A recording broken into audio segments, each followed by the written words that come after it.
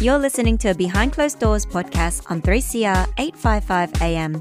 Visit the 3CR website at 3cr.org.au/Behind Closed Doors. Our podcasts are also available on iTunes and Spotify. This show is broadcast on the land belonging to the people of Kulin Nation. Behind Closed Doors 3CR pays its respect to elders past, present and emerging, and acknowledges that sovereignty has never been ceded, always was and always will be Aboriginal land. You have tuned in into 3CR's program Behind Closed Doors. This program explores all topics related to sex work.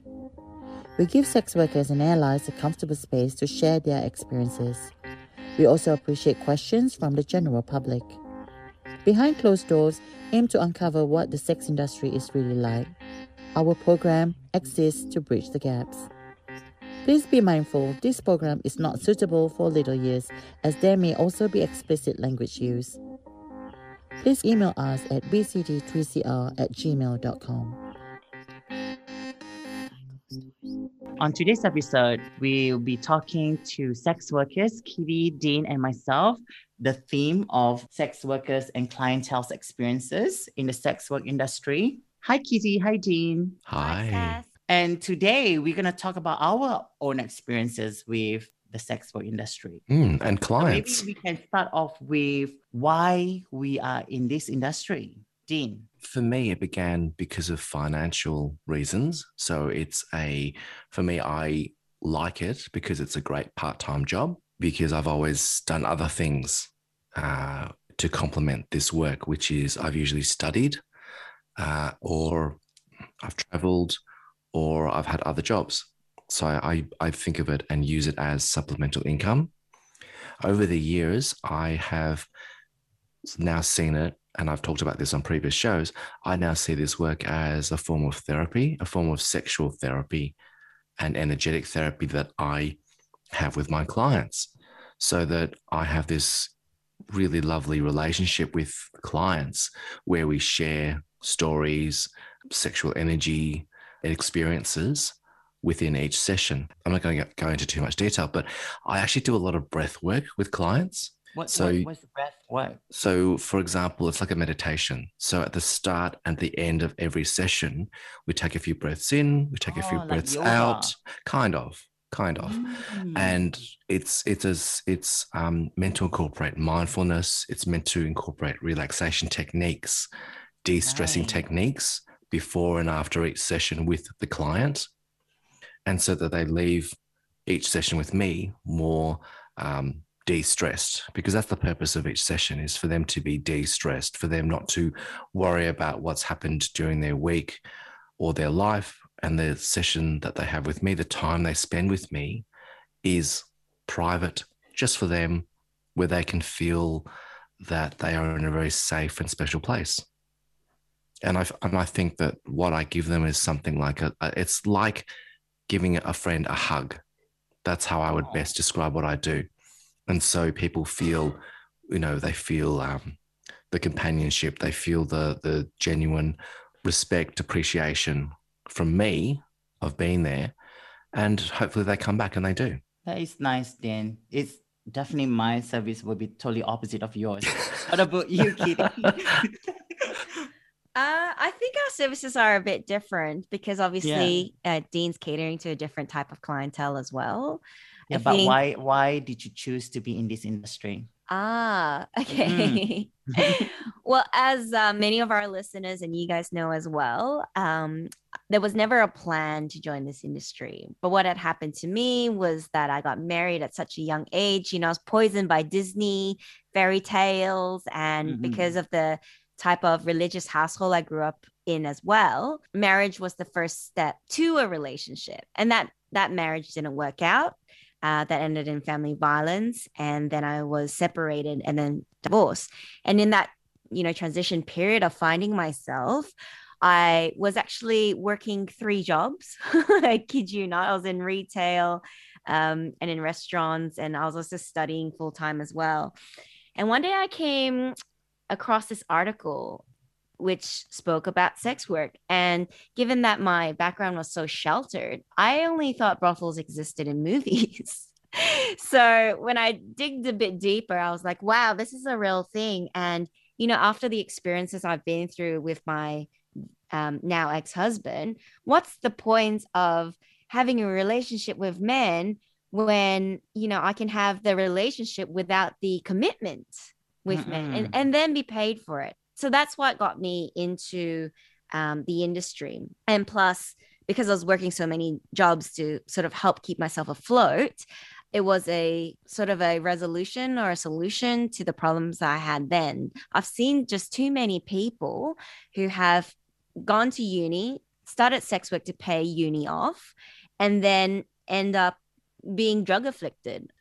That often comes from clients and sometimes managers who work at the brothels as well, because they want you there for longer. They want you to have fun with them.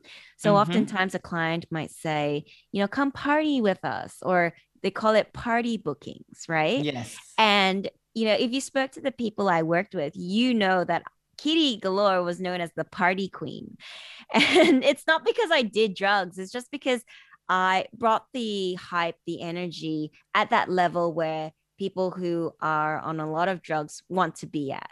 So, for sex workers who want to do party bookings, just remember you have complete control of yourself, your body, and your mind. And if you don't want to do drugs, you can still do those party bookings, but you need to be strong enough to either say no or to know techniques to use the drugs in a way that you don't actually consume them. Yeah, I agree. I have over the years had requests from clients, and I see male clients, to party with them, which means to take drugs and or alcohol. And I don't do any of that. And it's been really interesting it's just been really interesting, the type of clients you meet who do like to party. I'm guilty of that in the past. I've done drugs, alcohol with clientele. It was good money for sure. That session is really good pay. But the day of the recovery, oh my goodness, I can't even work. Sometimes it takes me almost 2 weeks just to recover. You pay for it the next day. Yes. Sure. And I was still young, and I still, my body couldn't take it on the recovery part. So I lose 2 weeks of working. So that's why I stopped. I become more stronger, and I start losing all these drug affected clients who wants me to use drugs as well in the booking. Of course, I still have a few of the clients who do drugs, but not in front of me anymore. So I said, you do whatever you need to do in the car, and then you come and see me. And for me, why I chose this industry, it start off from, I was modeling for a soft porn site in America. And then a clientele contacted the website and said he's coming to Singapore and he would like to take me out for dinner. And I thought, I was so young at the time. That's nice. Caught up with him, he's American, and then he took me out for dinner. And then he asked me how much for me to stay the night with him. That was the first get paid being an escort. Aww. And it kind of feels like, wow, really? You're going to pay me for, these hours? Yeah, I didn't know at that time. And then that's how it started off. And then money was really great. Also, why I stick on into this industry, because a lot of heartbreaks from all men, all the, being a trans woman, they see us as a fantasy.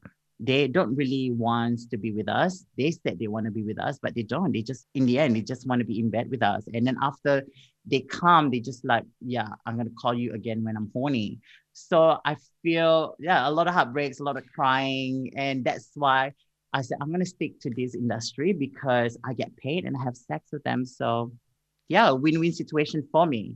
I feel like we need to talk about this. You know how so many people are on Tinder at the moment and they're just struggling with heartbreak, whether it's, it doesn't matter what gender you identify with. Everyone on Tinder seems to be going through a lot of heartache because they just feel like it's just one night stand after another, right? It's a fuck site. It's a what site? We call it the fuck site. Oh, do they? Yeah. It's not a dating site anymore. Okay, because I never got into Tinder. I've never had an account on Tinder. But what I understand is that there's not enough, number one, talk about consent that's involved with the meetup as well. Number two, there's no level of expectations of where the relationship is going to go. Whereas if you meet a sex worker, it's very clean cut. It's a business transaction. You know, here's money for this hour. Do you accept? Do you decline? These are the things I want to do. Do you accept? Do you decline?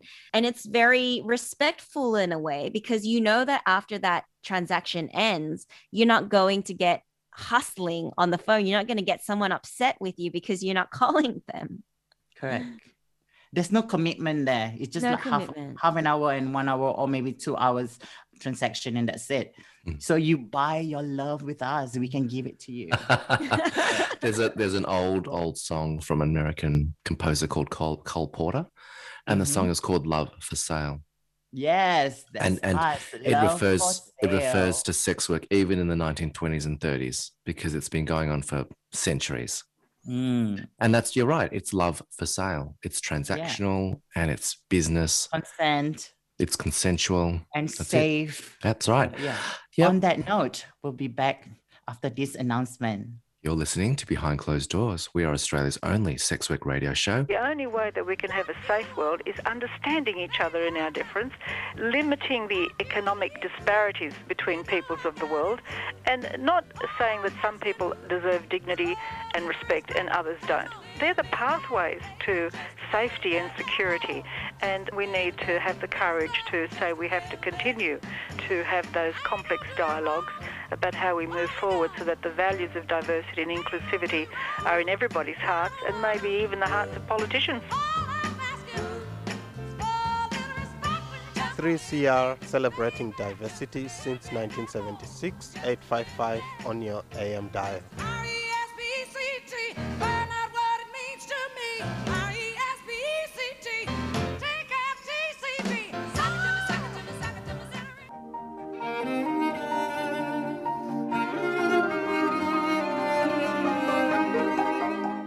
Hi everyone, you're listening to Behind Closed Doors. We are Australia's only sex work radio show, and Sasha, Kitty and myself have been talking about our experiences in the industry, as well as our experiences and sharing stories about clients. Oh my God, it's like flashbacks of how we start off to get into this industry. I'm getting flashbacks like that.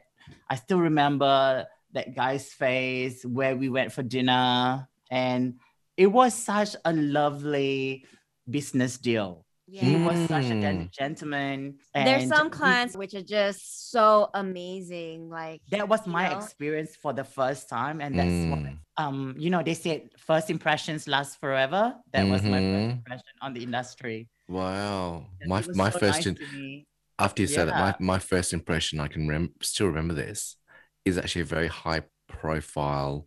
I'm not going to say too much. Person in Australia, and he's still around. Okay. What's his name? I can tell you, but I'll tell you after. Yeah, it's interesting. It's interesting, isn't it? When you remember the first. But I think certain people. My experiences from working all over the world compared to the one in Australia, my service have changed. There's no more of girlfriend experience as much. For me, it's like I don't make love, I fuck more.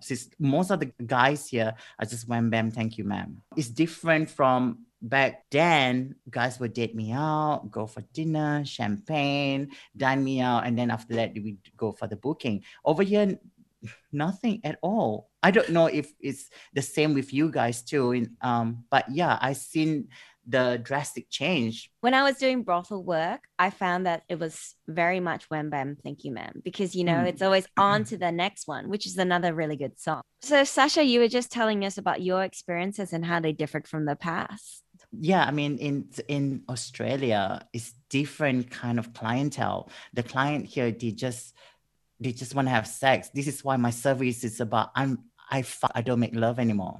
So like back in the days, guys would dine you out, take you out for dinner, and then after that, they will take me back to their hotel rooms. And so it's different. There's romance back then, but not anymore. Nowadays, it's like, especially in Australia anyway, it's wham bam, thank you, ma'am. I find my experiences are a bit different. So they were the same as yours back when I was working in a brothel. So, the more clients you see, the more money you made. So it was like on to the next one. But now that I do a lot of independent escort work, the tables have turned. So it's a lot less wham bam, thank you, ma'am. And it's a lot, let's get to know each other. Let's have a bit of romance and let's make this electric. So it's not like, a quick in and out within half an hour and an hour or even 2 hours, but it's more like, hey, let's sit down, get to know each other, and let's really like have this chemistry when we have sex later on. I don't mind it. I'm not complaining because I have a partner now, so I don't mind it. Wham bam, thank you, ma'am. I just finished, done. All right, we can move on. But if I was still single, probably I still crave for that, like all this romance stuff. Okay, let's be real honest with our listeners today, okay? How many people, how many clients do you actually think know how to have good sex? This is a loaded question. I usually said I'll take in charge in the bedroom because a lot of the clients sometimes in there, they just don't know what to do or they pretend they don't know what to do. It's part of the role play. I don't know. It's just, that's why in the bedroom, I will take charge. And I think most of the guys likes that with my clientele, they likes that when I take charge in the bedroom. So the sex usually will be still good because I'm usually telling them what to do. Is that too much info? No, it's good. It's good. And what about you, Dean? A little bit of both. I think recently, especially coming out of COVID, I really appreciate the time and the sessions with each client. And so my business has really, really evolved.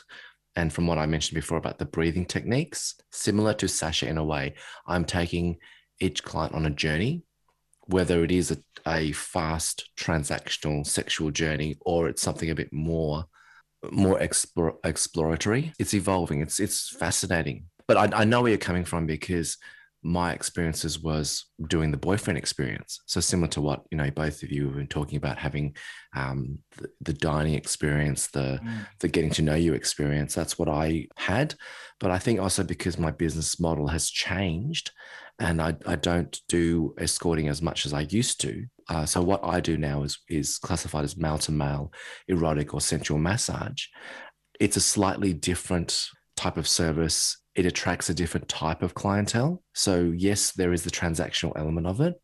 But in saying that, I'm also able to put in my own personality of let's go on a journey. Let's go on a bit of a sexual exploration journey. Let's have a little bit more of an intellectual and energetic connection. I actually have that with some of my very regular clients, which is fascinating. Kitty, how would you describe what you're doing? Well, I'm listening to the both of you share your experiences, and the commonality that I see within all three of us is that we as sex workers, we take charge of our bookings, and that's how we can ensure a great, satisfying, amazing, electric time with our clients. Because you guys have been way too kind here. I think that if we let the clients take charge, most clients don't know how to have sex. And that's my experience. I realized situations, a lot of them are just, sometimes I've seen them before and they pretend that this was their first time. Like, come on. Well, my clients don't pretend it's their first time. My clients pretend it's their hundredth or thousandth time, and they think they're like the bomb in bed. Female would be different. With trans, they pretend that this is the first time, so they don't know what to do. But they are bottom. Like, seriously, it was too easy.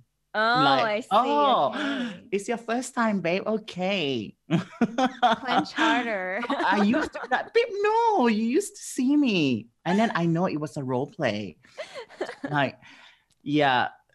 this is why you need to have a very strong set of mind to be in this industry, because you're gonna fuck your minds up. Yes, with and all you need these to be crazy able clients who to, come to see and you you. need to be able to adapt with your clients, because your clients will come in with a certain frame of mind. They might be role playing, but they won't tell you, and therefore you have to adapt with them and meet them at whatever level they're at. So for clients who think that, you know, they're just awesome in bed, we have to teach them how to have actual amazing sex that's not like what people see in porn videos.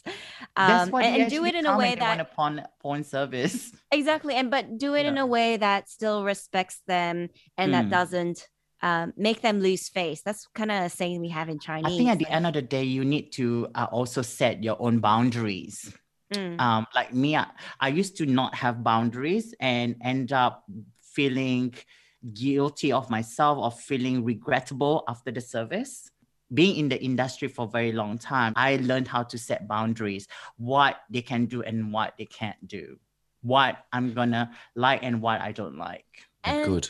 People should think about this, whether you are a sex worker or not. You should always think about your boundaries, you know, because you deal with people every day, whether you like it or not. So, for example, if you're queuing at Aldi and someone jumps ahead of you in your line, you need to be able to set your boundaries and think to yourself, am I going to allow this, or am I not going to allow this? Am I going to speak up, or am I just going to let it happen? That's right. And clear communication, setting boundaries, having clear communication so that everyone knows what is happening. There's no surprises. We said this. Unexpected. It's easy saying than doing. Sometimes with clients who are drug affected, we already have a clear conversation and what to do and what's not. And then when they come in there, they change their mind, and you know, and everything went pear-shaped. Yeah. And it's about adapting so that, you know, you change the pear to an apple or whatever fruit it is you like. I always believe in responding in kindness. If I can't 100%. Do it, I say, like, take back your money. I can't do it. Instead of being aggressive. Some of the girls that I know has gone really aggressive in the bedroom and had, you know, arguments and even physicals with the clientele. I don't think it's necessary, you know?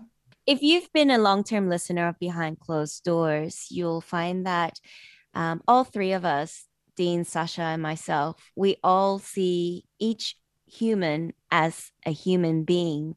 So it's really important to always respond in kindness, regardless of who you're dealing with, whether it's a drug-afflicted client or not. Correct.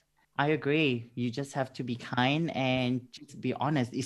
It's not all about the money. It's about your mental health as well. Yeah. And that clientele too. That's right. And so some people could also be having this like a real business. Yeah. And exactly. And some people could also be having a bad day. Like one of my regular clients, he works all over Melbourne. And so he's traveling a lot for work at the moment. And so talking to him via text messaging can be really frustrating, because he'll say something, ask a question, I'll respond, but because he's traveling or working, I won't get the response until maybe 5, 6, 7, 8 hours later, when he has a chance to, you know, grab his phone and respond. When I first got to know him, I was really frustrated, because I thought, hang on, this guy's a jerk. Why is he not responding? He's asking, you know, questions, you know, what do I do? Asking about the service I provide. And I would respond in a timely manner, and he wouldn't respond for hours and hours and hours. And then when as I've gotten to know him over the last few months, he actually explained to me, said, look, you know, I travel for work. This is the work I do. And I travel a lot, and I'm actually driving or in meetings. And so I'm sorry, I can't reply sometimes until I'm out of that meeting or wherever I am. And once I got to understand that, and once we both communicated to each other, you know, what was happening, I felt that, okay, this guy does respect me. This guy is genuine about being a client. He's not just being someone who's a time waster. And that's really interesting differentiating that, because I have also got time wasters who will ask 20 questions and you reply to them, then they will not answer back or make a booking. So that was a really fine line between this very good regular client versus a time waster. I have no patience on that. I mean, I have so much patience. I'm too patient. When someone texts me and asking me question, I said that you need to call me. If you don't call me, c'est la vie. So I prefer to talk on the phone instead of texting, unless I already know that person. If it's a new clientele, I won't be exchanging texts, because sometimes they just want like sex talk. You know, I'm not going to give that. I'm not getting paid for sex talk with you. Yeah. Sexting, not sex talk, sexting. Yeah. And also with boundaries, it's important to know that before the event actually happens. So sometimes clients will ask you, oh, what will you wear when you come and see me? Or, you know, what do you plan to do with me if I book you for an hour? But the thing is, hang on, you haven't booked me. So there's no reason for me to explain to you what I'm planning to wear or what we'll be doing in our session. You know, that is part of sexting. And sometimes people do try and get that for free. I'm with you there. Yeah. And the thing I get is always like, what do you look like? Send me photos, send me pics. And I'm like, oh dear. That's a red flag to me when they ask for that information. Yeah. Even like my photos are online. They can just see it online. And then they would pretend, oh, my friend actually gave me your number. What bullshit. Dude, I've been in this industry for a very long time. I usually have a very they will try their very best to get a picture of you, whatever sexting. Yeah, I give them a very basic clothed picture. Next time when they text you, what are you wearing? Just say, oh, I'm wearing Prada season fall, you know, autumn winter 2020. Just say that. Or oh, I'm wearing Chanel number 5 at the moment, naked. Once you said something sexy, they will ask for more. Trust me, I have those. Even some regulars as well. When you say something sexy, even though you're not trying, they will try and manipulate that answer and will be for another question. But do you think it's do you think some of you? But do you think it's a male thing? You know how males want that stimulation and they want that instant gratification? I don't know, Dean. Why don't you tell us? You're a male. Sometimes. I don't know. So. Because when they're that horny, especially at work, they probably need. You know, sometimes flattering that they were thinking of you while wanking in the cubicle in the workspace. It is, but when you are doing something like you don't want to entertain that. You need your own space, you know. Sex work is not really we're not full-time sex workers. We have other things to do. Yeah, so we have a life. It's always like available for them to be sexting and talk dirty to them. But no, dude. We are human. Sex work is real work, and we have other jobs as well, just like you. Wow, on that note, that's the end of our part 1 episode of Behind Closed Doors, of us as sex workers talking about our experiences, and sharing stories about clients and with clients. Great chat, Sasha and Kitty. See you next week to talk about the worst experience that we had in the industry, and also some of our clientele's interviews to be on the show. See you next week. See you next week. We're here every Thursday, 6 p.m. on 855 AM and digital radio. Stay tuned.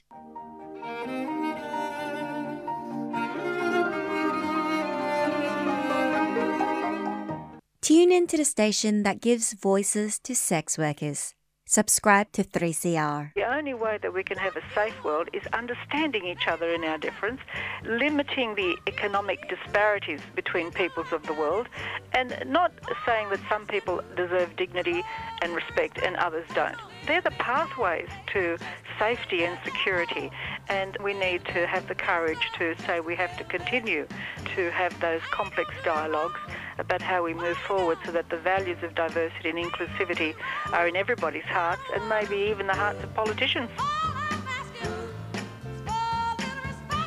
3CR celebrating diversity since 1976, 855 on your AM dial. This is a replay from an episode of Behind Closed Doors. We sincerely hope you enjoy this episode as much as we have enjoyed producing it.